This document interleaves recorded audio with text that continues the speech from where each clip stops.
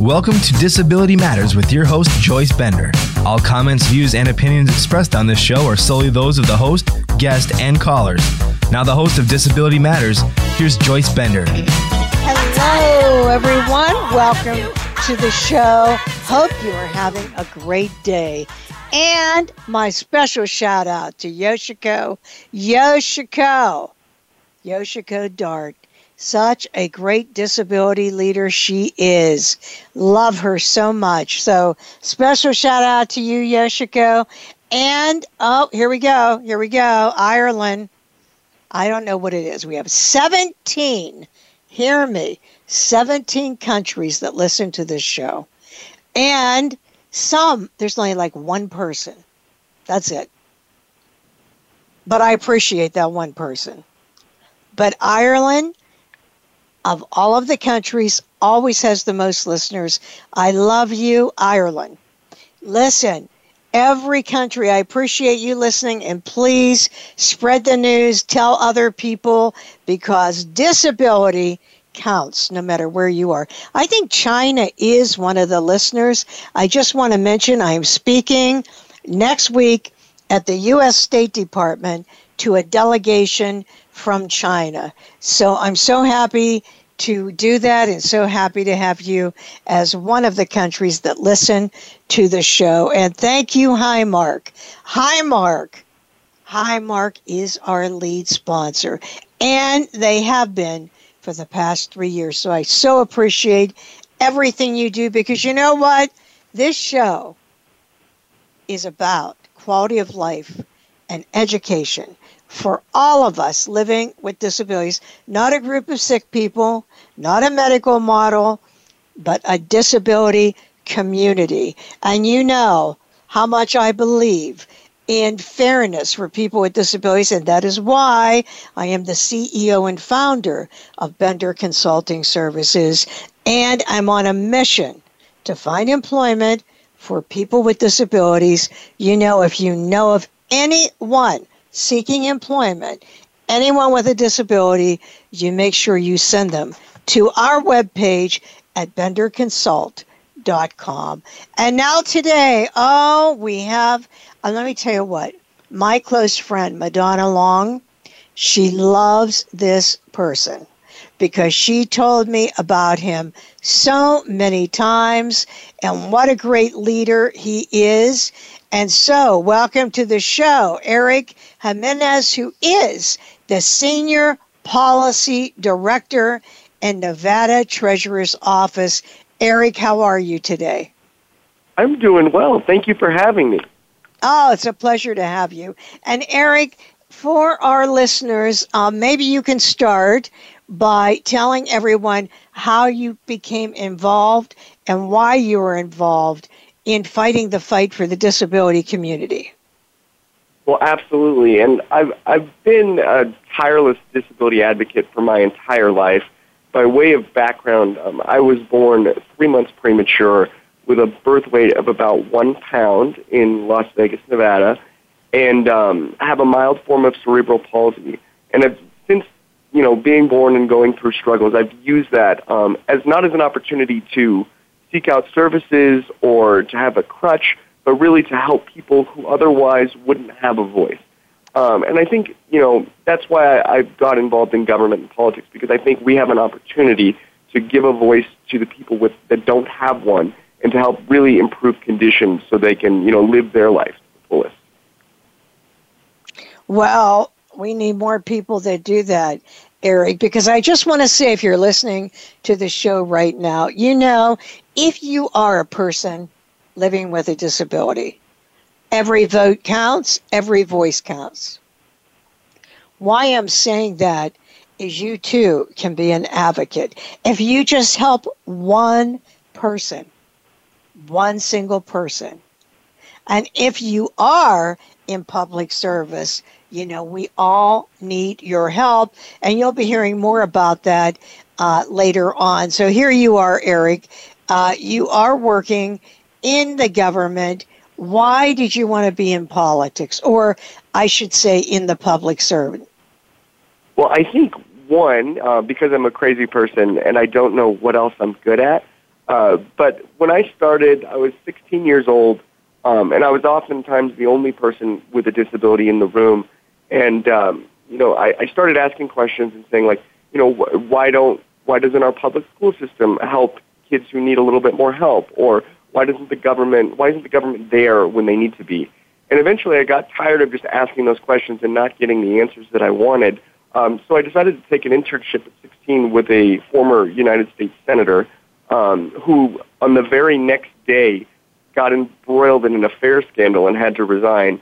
But I think learning from that and learning like the heat of politics and how you can really make a difference was important to me. I did some legislative advocacy work after college and really kind of represented a myriad of clients from the business community to casinos, hospitals, and then a lot of disability nonprofit groups.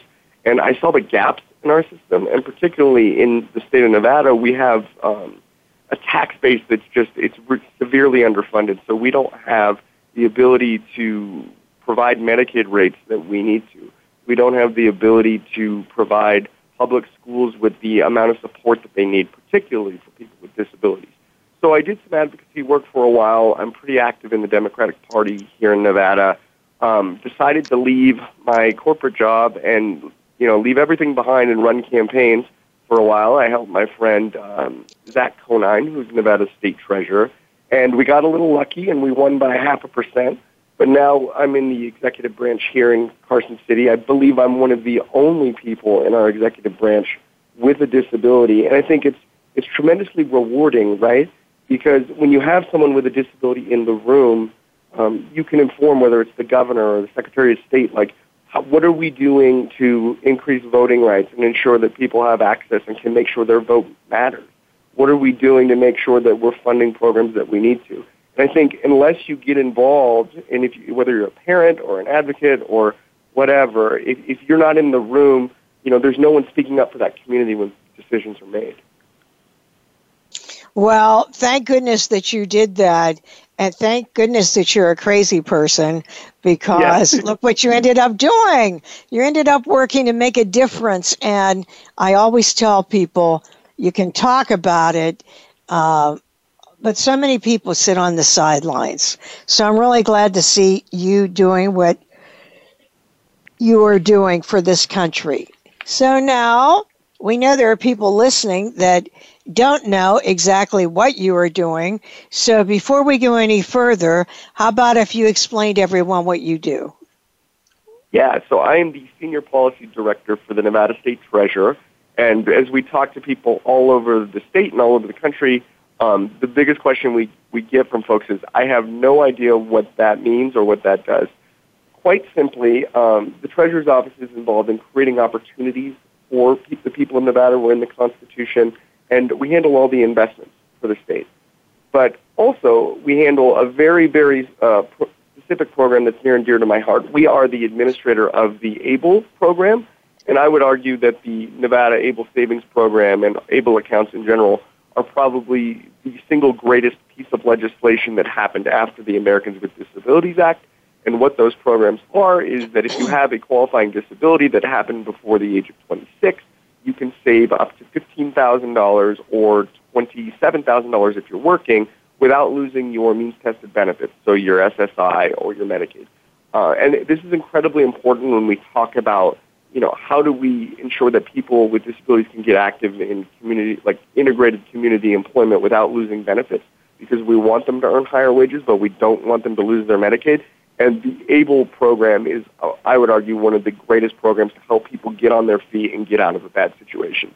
So we do that in the Treasurer's Office, and we also do all of the college savings programs, so ensuring that every kid in Nevada, not just the ones who look or act a certain way, have the opportunity to go to college and save for college.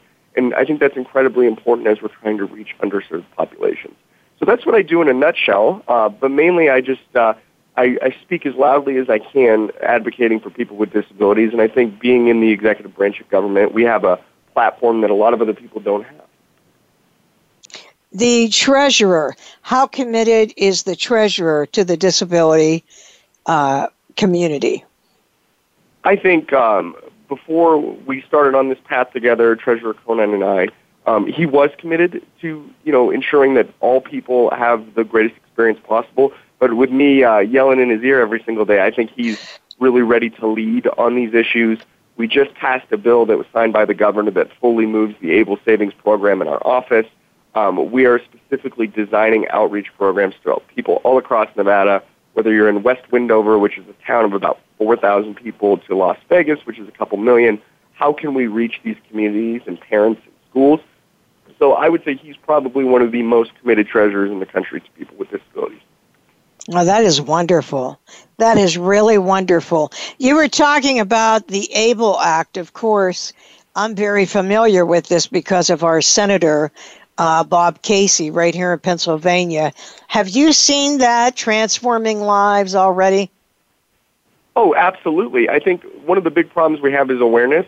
But once we tell people about this program and tell them it only takes 5 minutes to sign up, the stories that we hear, particularly from folks in the Down syndrome community, it's just life-changing. We have an intern in our office. His name is Jack. He just happens to have Down syndrome, and he owns his own small business, the popcorn company, jackspopcorncompany.com, in case you want to buy some. But prior to him setting up an ABLE account, his parents were only keeping money in the business because they were so afraid of him losing his access to Medicaid and Social Security. And ever since setting up that program, he's been able to thrive. I think he sold something like $40,000 worth of popcorn a couple weekends ago, and now he's been able to save for the future, which he wouldn't have been able to do prior to the ABLE Act. So I think it's an incredible opportunity. It's great to see that Congress has introduced the ABLE Act expansion, which would include disabilities that have gone after 26, so that's an additional 6.1 million people, which I think is an incredible step forward to how we encourage people with disabilities to save and better themselves. And Erik, I just realized as we're talking about this, we have a lot of listeners internationally. Do you think you could just take a couple minutes and explain to them the ABLE Act? Yeah, the ABLE Act was a very simple piece of legislation that was promulgated by the National Down Syndrome Society primarily, and a number of disability advocates that tried to get around the problem of we have an income cap or a savings cap that people with disabilities who are receiving federal programs that I would imagine they have in places like Ireland and England through the National Health Service and things like that, where they're for health care and for retirement benefits. And if you earned more than, I believe, $2,000 a year, you are ineligible for those benefits. So everybody, $2,000 US doesn't go a long way. That might be a couple hours a week if you're working a minimum wage job or a sub-minimum wage job. And if you lose those benefits, there's really no incentive for you to get working. So what the ABLE Act did is it created a tax-advantageous savings account that didn't hit those income caps if you saved. So a family could put in money, or the person with the disability themselves can put in money. They could put up to $15,000 a year, which is significantly higher than they would have been able to save or earn under the previous caps. And then if they're working, they can also deposit an additional $12,000, so $27,000 a year, which gets them pretty much close to a minimum wage job here in Nevada at least. So they could save that money and spend it on a variety of expenses. The categories that you could spend the money on are extremely broad in terms of what you would need to live your life with a disability. So it could be for transportation, it could be for health care, it could be for clothes, it could be for education, daily living expenses. The goal of the ABLE Act was to make the program as flexible and as easy as possible.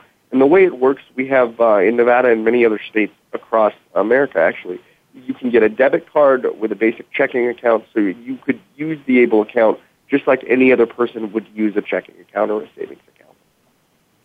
It is so awesome, isn't it?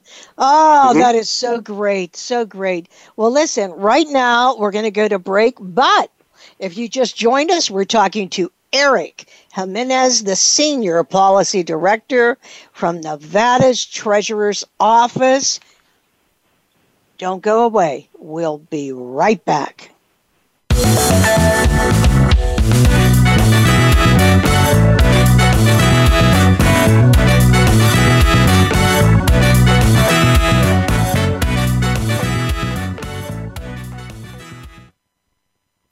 Streaming live.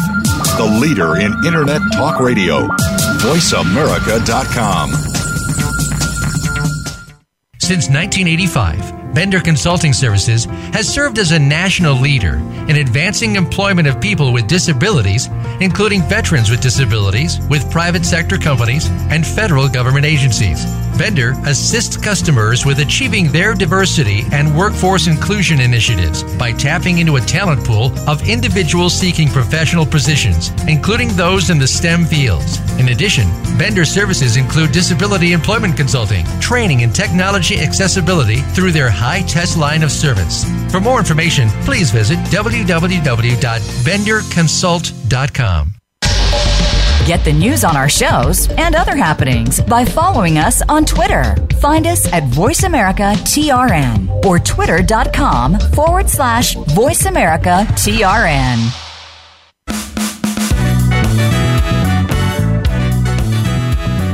You're listening to Disability Matters. If you have a question or comment, call in toll-free at 1-866-472-5788. That's 1-866-472-5788. Now please welcome back the host of Disability Matters. Here's Joyce Bender. Hey everyone, welcome back. If you just joined us, we're talking to Erik Jimenez, Senior Policy Director, Nevada Treasurer's Office, and a national disability rights leader. We need more young people who are leaders, and he is one. And you know what we're going to talk about now? We're going to talk about one of my hot topics, because it gets me fired up all the time, and that would be sub-minimum pay. It's hard for me to envision that in the United States we still have places with sub-minimum pay. I mean, think about that. People with disabilities being paid less than someone without a disability. Really, that's like slavery. And you know, I did testify in Senate at a meeting with Senator Harkin about sub-minimum pay. And I know, Erik, that I think you've been doing some work in Nevada. So let's talk about that. First, your view. What do you think about sub-minimum pay? Well, I think it's a very simple issue, even though the folks that are using it are trying to complicate the issue of whether or not a person with a disability is an equal and, you know, the same value as another citizen, or they're not. And I would argue that they are, and at that point, we have a responsibility, not just as a disability issue, but as a civil rights and a human rights issue, to ensure that everyone can earn the same level of pay for an hour of work. And to say that just because someone has a disability that they can only earn, and when we talk about sub-minimum wage, that it's not like they're earning $7 an hour or $6 an hour. They're earning 27 cents an hour. And I don't know about you, Joyce, but that sounds an awful lot like slavery to me, and I think we need to do something about it. Oh, it does sound like slavery. I believe that it is. What have you done? Have you done anything in Nevada about this? Well, yes. So we've been working really, really hard over the past couple of years. When I was working in the Nevada legislature a couple of years ago, I went to one of the assemblymen who's the chair of our Democratic Party, and he's a representative from the Service Employees International Union as well. And we started having this conversation where we're talking about raising the state's minimum wage, and why weren't we actually, doing anything about the sub-minimum wage for this population of folks? I believe it's 1,100 people here in Nevada are currently being paid below the minimum wage. And so what we did is we went on a listening tour over the last 2 years, and we started talking to people. And, whether we talked with labor unions or some of the providers who want to do the right thing and, just don't have the resources to do it, or parents and families, most of the folks we talked to were just completely shocked. So what we did, I live in the city of Reno, Nevada. You may remember it from the show Reno 911, which is not the best portrait of the city, but we started a resolution there, and we got to prohibit the use of sub-minimum wage on all city contracts.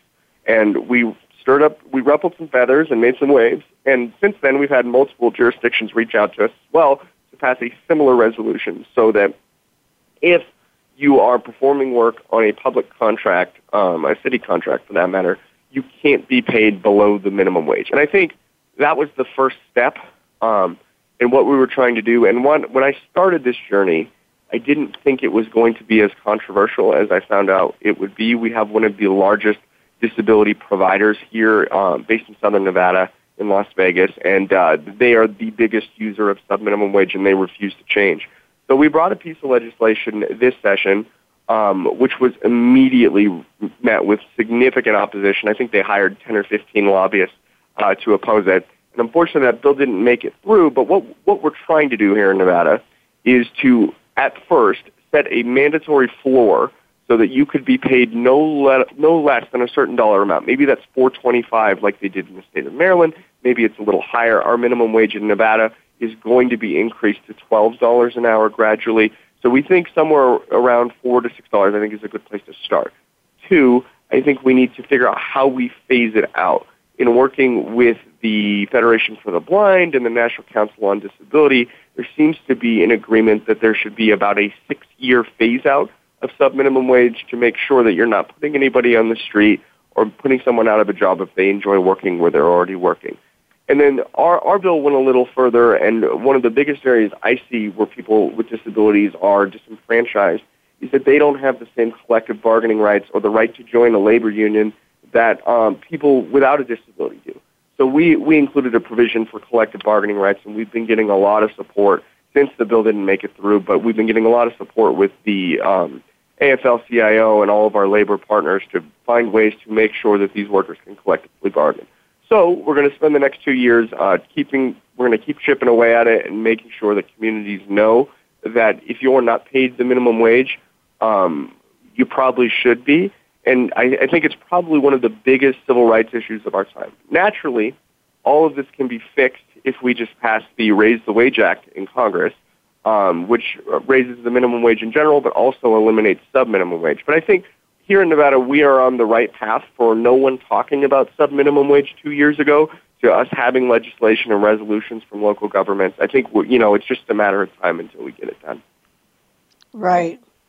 And I'm so proud of you. I know you wrote an op-ed about this, and one question that I wanted to ask you, when people, as you said, you didn't know it was going to be this controversial, but when people got upset, what was their main basis? What was their main justification for sub-minimum pay? I think there's their main justification that they said and what they actually meant. So they said that these people could not find other jobs within the community and that no one would hire them and they would be left on the street. I don't believe that's accurate based on the 3 states that have banned sub-minimum wage. We haven't seen any of that happening. What I really think it was is that the largest organization of disability service provision here in Nevada earned $44 million last year, and this was a huge threat to their profitability. So I think it's something to be thought of, but obviously, if we phase out sub-minimum wage, we want to ensure that nobody ends up on the street and everyone has the opportunity to work where they want to work or work for how much they want to work. But to say that someone isn't good enough for the minimum wage is to say that they're just not good enough as a human being, and I just don't think that's right. So, I wasn't convinced by their arguments. We've been gathering a coalition of support that wasn't convinced as well. But I think when organizations that are supposed to be nonprofits start hiring dozens of lobbyists, I think things become a little more complicated. You know what? I agree with you 100%. I've had people say to me about people that, have sub-minimum pay that, well, what would happen? This is what they want to do. And I would say, really? Well, do they know there's something else they could do? If this is all they've been told they can do, but okay, fine, pay them minimum wage then. Pay them but that's not going to happen. They don't want to do that. I know that it's being phased out, but I hope that happens on a national basis soon because it's just so wrong. It's wrong. And then what really bothers me is like that entity that you said brought in $44 million when I know that in many of these fights, of why we need this, it's for monetary reasons. So good for you, Erik. I'm proud of you. You keep fighting that fight. But right now, it is time for our news break, which, as you know, on the half hour, every week we have a news break with Advocacy Matters to give you an update on what is going on in the world as it relates to us in the United States. And we have my favorite, Perry Jude Radisick, the CEO of Pennsylvania Disability Rights, with us. How are you today, Perry? Hey, Joyce, I'm fine. I hope everyone's well back in Pittsburgh. We are. So this is perfect timing to talk about a hearing that happened today in the U.S. House of Representatives. It was the Committee on Education and Labor. And today, Joyce, they held a hearing to talk about eliminating barriers to employment.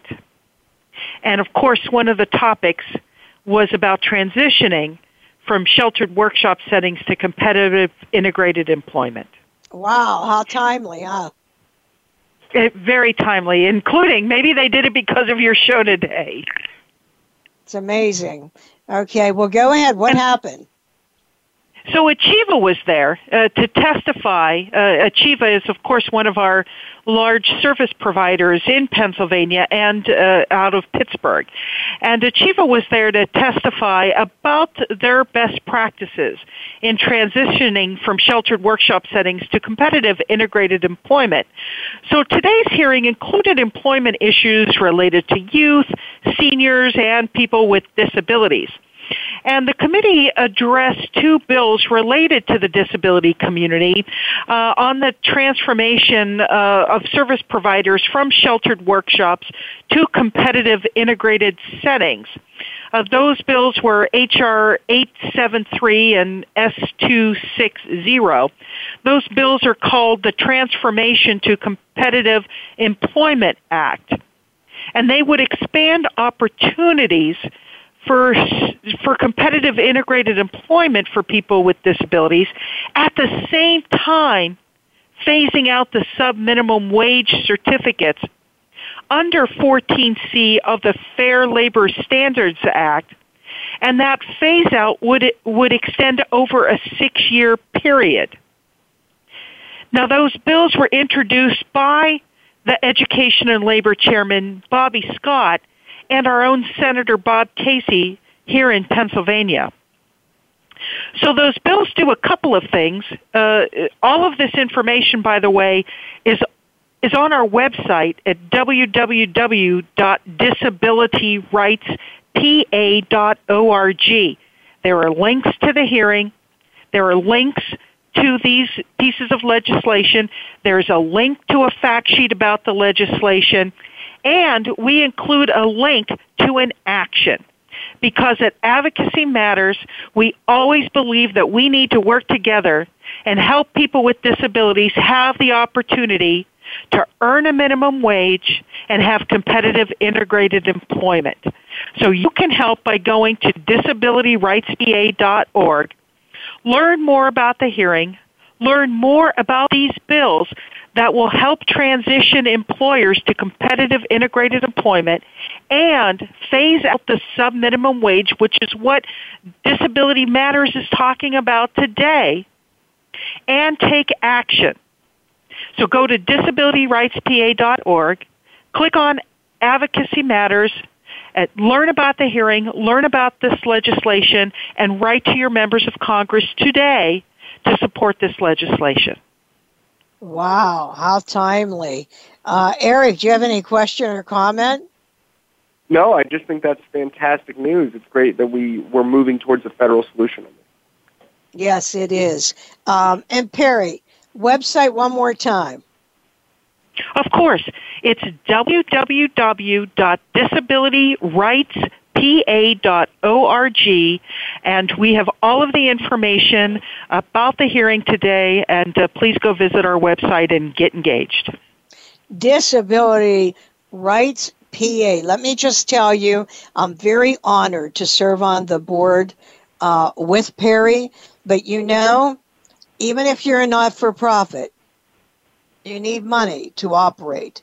So when you are thinking about making a donation, and there is never too small of amount, please go today and consider making a donation, because these are the people fighting the fight for all of us living with disabilities. Perry, thank you so much for being with us. Hey, thanks, Erik, and thanks, Joyce, for your time today. All righty. I started doing this a while back, Erik, because I want people to know what's going on in the news, and I've found a lot of times they do not. So I have Perry on every week on the half hour to give this update, and she just does a phenomenal job. Okay, Erik, back to you now. You've worked on many things, I see when I read about you, but what is some of the other legislation that you've worked on that impact people with disabilities? Well, we've done a ton of work here in Nevada.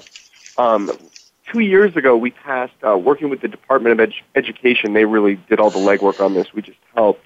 It was Assembly Bill 64 here in Nevada. What we found was happening in our school system is when they were in high school, students with disabilities were purposely being counseled out of a traditional track for graduation.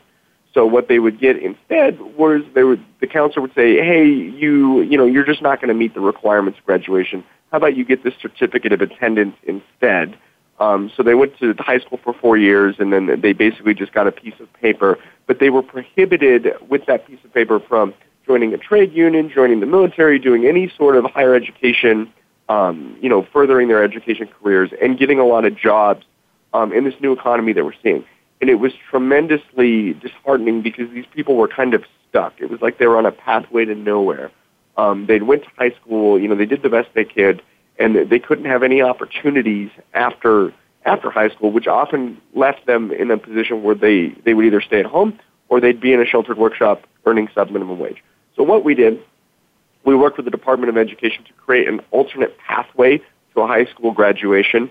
So those students who might just need a little bit more help or who just born a little bit differently could still earn an alternate diploma so they could do things after high school. And it was tremendously successful, and we were able to make it retroactive. So thousands of kids and adults at this point who were told that their lives didn't matter and that they weren't good enough were suddenly able to have the high school equivalency and were able to, really get their lives moving forward in the right place. So that's one that we're really, really proud of from a couple of years ago.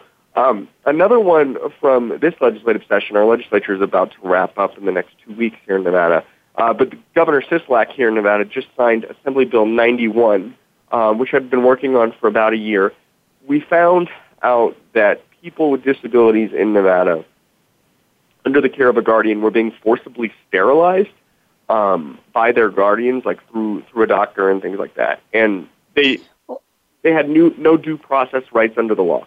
So what we did in Assembly Bill 91 is we said, okay, first of all, this should never be happening to someone with a disability, but let's look at the statute. It was a very old statute, probably almost 100 years old, saying that people with disabilities could be experimented on or sterilized, and they had no due process rights. So what we did is we said, hey, you'll have to have the right to counsel, the right to a guardian ad litem, the right to an attorney, and have an evidentiary hearing before any sterilization takes place. And then what we also did is said that, because reproductive freedoms and reproductive rights is a big kind of topic in the disability community right now, how about we consider lesser extreme forms of birth control so people with disabilities could still, live their life and have the same reproductive freedoms as everyone else, but wouldn't have to escalate to the level of sterilization. So it's a very quirky, kind of weird bill, but we're really happy about that bill. And then obviously we've been working diligently on every effort that we can to increase competitive employment and to raise wages for these folks as well. So overall, we're moving in the right direction here in Nevada. I think it's good that, like I said before at the beginning of the interview, it's helpful to have someone in the room. That's why we need more people with disabilities to run for office. I know it's scary, but I think to the extent if you have something to say, you should say it, and I think a lot of people will agree with you when you start talking about this community. So to the extent that we can have more people with disabilities running for office, I think that's a good thing. All right, wait, I have a question. So did that bill pass? That bill passed, AB 91, the sterilization bill. Yeah. It passed and was signed by the governor about 2 weeks ago. So they can no longer do that? Correct. Oh, you know what? When you're telling this, I am sure there are listeners as shocked as me. I cannot believe there is a state they were still doing this. When I do my presentations at companies that want to hire people with disabilities, I am always talking about stigma. So to get in the mind of people in business how pervasive this has been throughout the centuries, I tell the story of during the time that there was forced sterilization in the United States. I always use that Oliver Wendell Holmes, three families of imbeciles are enough when he voted yes about sterilization. And everyone will sit there and hear me talk. What? There was a time that people could be sterilized if they had a disability. I am absolutely shocked that was still going on. No, and we had live cases in northern Nevada and in southern Nevada. I was told a story that happened, it was probably about 10 years ago, of a young man with autism, he was on the autism spectrum, who was forcibly sterilized because his guardians, I believe they were his parents, but I'm not sure, didn't want him to spread his disease, as if autism is something that could be spread genetically or anything like that. So it was incredibly disheartening and moving when we heard that testimony over the last year. But we did something about it, and I think we're in a good place not only to prevent this from happening in the future, but to have a robust conversation on reproductive freedoms and reproductive rights, as, the Supreme Court's striking that down every single day. But I think for this population of folks, we have to remember that people with disabilities engage in sex too, and it's not bad to talk about it. We just need to make sure that they have all the tools they need to make sure they're doing it safely. Now, when that would happen, who made that decision? The guardian, the parents, whomever it was? Well, it would be a court. So right now, before we passed the bill, there was no procedure or of an evidentiary hearing. So a guardian could petition a judge, and the judge could grant it, and the doctor could do it. So, one, we had a problem with guardians were just going to doctors directly and not using the court. That's one problem. And two, we had systems where oftentimes, and we don't even know how many times it happened, that the guardian would petition the court, and it met the standard under the law, so the court would grant it. So this strengthened that law. How did you find out about this? There was a live case through our legal aid services in Washoe County, Nevada, where Reno is. So we found out about that. One of the disability advocacy law centers called me, and we did something about it. Eventually that case was settled out of court. The person wasn't sterilized, but if we didn't do something about it, this could have happened to someone in the future, and that really just breaks my heart. Oh, my God. I mean, do you understand? Listeners, I give the example because at that time in the United States, 3 generations of imbeciles are enough. This was with Carrie Buck when it went to the Supreme Court that her family wanted to have her sterilized. And you know what? It was the exact same reason that at that time there were people that believed that if you had a disability, that, it could be autism, but it could be anything, that they did not want to spread this. And again, when I tell that story, because by the way, the documents on all that went to Germany to Hitler. Of course, he took it to a horrible level, but that did happen. So as I said, when I tell this story, people will sit there, business people, when I'm doing training, shaking their head. Oh my goodness. And to think it was still happening is unbelievable. That's really a great thing you did, Erik. Thank you. We're really proud about it. And the funny thing, it happened by accident, but I believe we just reached the 89th anniversary of Buckley v. Bell, the decision which allowed forced sterilization to happen. the governor signed it on the anniversary of that. So we think it's really, really important, and we're hopeful. Oh, is that great? So you know exactly what I'm talking about. I mean, that is, well, I say good for you, what you did. And, Erik, how can people follow you with all these great things you're involved with and doing? How can they follow you? I mean, the best place is probably on Twitter. That's where I'm the most active and engaged. My Twitter handle is at ErikJimenezNV, like Nevada. And that you can find me on Twitter, or you can just search my name, Erik Jimenez, and I'm usually pretty searchable on the internet. But we're always looking for advocates in the fight, and people nationally and internationally to help spread the word about this stuff. So any help we can get is really appreciated. Yeah, and listen, I can assure you, I'm going to make sure that is told. I'm on the board. I'm the vice chair of the American Association of People with Disabilities with Ted Kennedy Jr., the chair, and we are always looking for young people with disabilities to be advocates. So you can be sure I'll be telling that story, Erik, to people to get involved supporting what you're doing. And one of the things I wanted to talk about, as you know, this is near and dear to my heart because this is, I live with epilepsy. I'm a person with a disability, and I started Bender Consulting Services in 1995 to find employment for people with disabilities. So I'm like a search firm. I work with major corporations, and I work with them, refer them people with disabilities in competitive employment so that they too will have freedom like everyone else. And, I can't get this out of my mind. The story you were telling goes back to what I talk about, that stigma.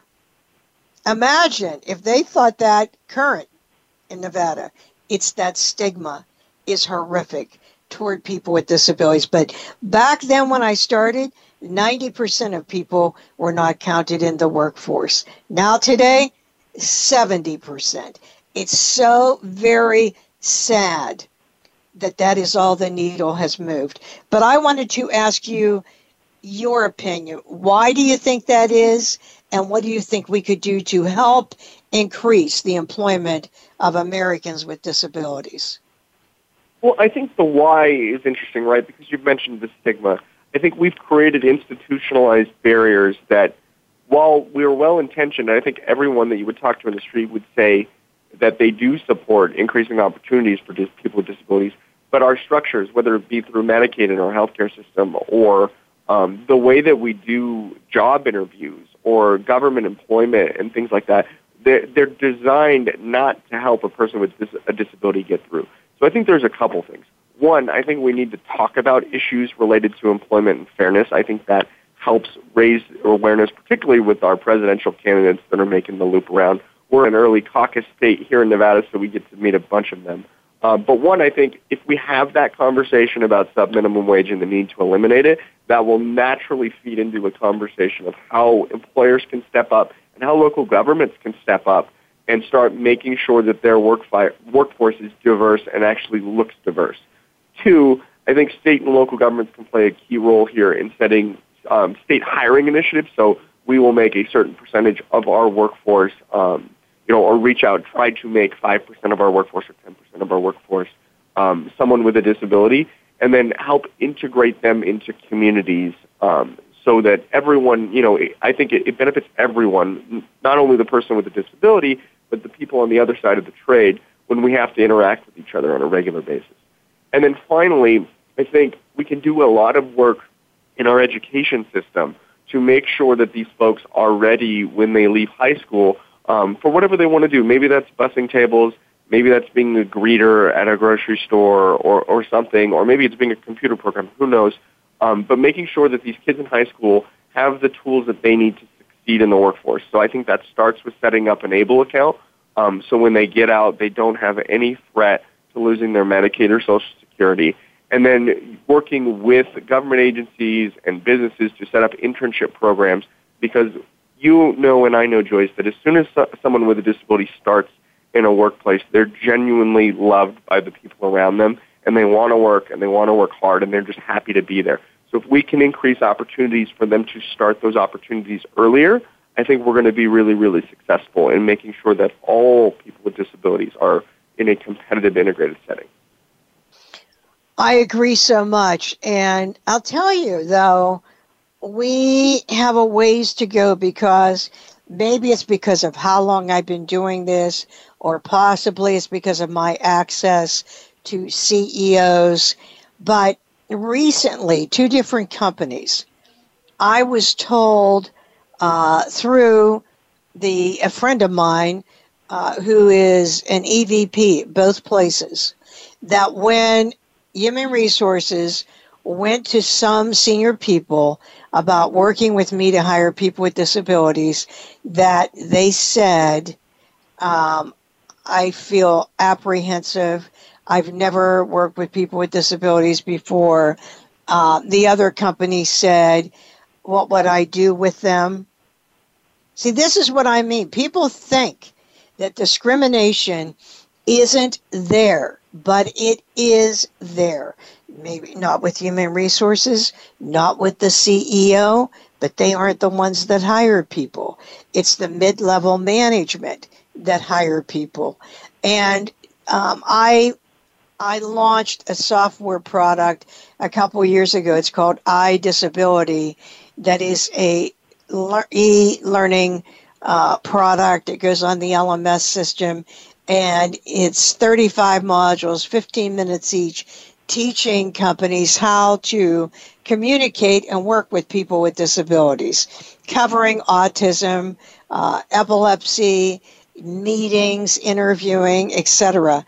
But my major reason for doing that was because of the stigma and the ignorance that I know exists. And if we could just break that down, then I believe we could get employment for people. What do you think about that? No, I think you're absolutely right. But I think it's important to watch the language that we use when we talk about this stuff, because oftentimes when a person with a disability or women or anybody, is angry about the situation, sometimes the language in which they use kind of thwarts their cause. So I think it's important to grow with communities and meet people where they are. So when we talk to, a business owner or a government official, understanding that, yes, we have a problem, but we all want to see the same goal together. How can we chip away at it, even though it's frustrating at times, and just start to reduce those institutional barriers? Because if we don't do anything, this population that's 2 times more likely to be unemployed and 2 times as likely as a regular person to be in poverty, they're not going to get out of that system. And that drains our social services and everything like that further and further for people who need it. So I think we need to start having these conversations with every community leader that we can, from pastors to union leaders to government officials, and just start chipping away at it. And I think some onus has to be on the business. I mean, I don't think we need to force businesses to do anything, but to the extent that their workforce is not diverse, we need to help show them how we can make it diverse. Well, I agree with you. And I just want to tell you, when I speak to companies, I tell them, and anyone listening to the show, this is what I believe. It absolutely isn't charity. When I work with a company, I'll tell them, no pity. Paychecks, not pity. No pity. It's a business solution. It's a return on investment. It's a diverse workforce that isn't being looked at. And when we talk to the corporate America, we have to stress that return on investment. That's so important, because people are not going to hire people just to hire them. And if they would do that, it really would not work out. We wouldn't get anywhere. And I have certain companies like Highmark that are phenomenal, that are hiring so many people with disabilities in competitive areas. But I also agree with you that we have to start talking more in the community so we can partner more with companies and with the state and federal government. One of my large contracts is with the National Security Agency, which I'm so proud of. We've worked with them for 10 years now.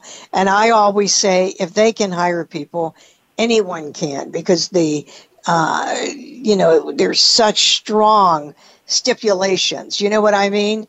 So, so I agree with everything you're saying, Erik. So, Erik, I know we're soon getting to the end of the show, but there's one question I must ask you. I see how dynamic you are and, how well spoken you are. You had to have a role model. Who would that be? Ooh. I think I always hate this question because I have difficulty choosing, but I'm going to be a little cliche and say probably my mom, because it's not easy to raise a kid with a disability, right? With complex healthcare needs and astronomical costs when we talk about insurance premiums and prescription drugs and all of those things. And I think every American or anybody internationally that has to raise a child with a disability, like, you need to be applauded and thanked because you're putting in the time that nobody else wants to put in. And I think, we can learn a lot from parents who put that time in and put their own lives to the side to help their kids. So that's what I'd have to say to that question, and I thank my mom every single day for giving me these opportunities. Oh, make sure she hears this show. And by the way, anyone listening, remember, if you think, I'd love for, this friend or family member to hear this show, you can get this podcast on Apple or Spotify, and please spread the news so more and more people can hear the show. And it has certainly been a pleasure to have you on the show with us today. Do you have a message you would like to leave for people with disabilities? I think I would just leave on this. Don't let anybody tell you can't do something. And we need more people to get involved, particularly those with disabilities who have the capacity to get involved. So that means registering to vote.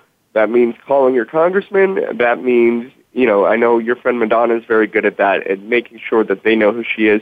And I think also we need to mobilize and engage and encourage more people with disabilities to run for office. And if we can do that, I think we can solve a lot of the problems that we talked about today. Oh, yes. And the one thing you said that's so important is register to vote. You have a chance to make a difference, but you have to be really registered to vote early and get everyone else registered, because that is your way of making a difference. I want to also mention to everyone, don't miss the show next week with Larry Kleinman, who is Executive Vice President and the Chief Human Capital Officer for Highmark. Really, really great person talking about their commitment to employing people with disabilities. And we end every show with a quote. And today, that quote is when Gandhi said, "Speak only if it improves upon the silence," said Gandhi. This is Joyce Bender, America's Voice, where disability matters, at voiceamerica.com. See you next week with Larry Kleinman. Voice America would like to thank you for tuning in. Please join us next Tuesday at 11 a.m. Pacific Time for another installment of Disability Matters, right here on the internet leader in talk radio, voiceamerica.com.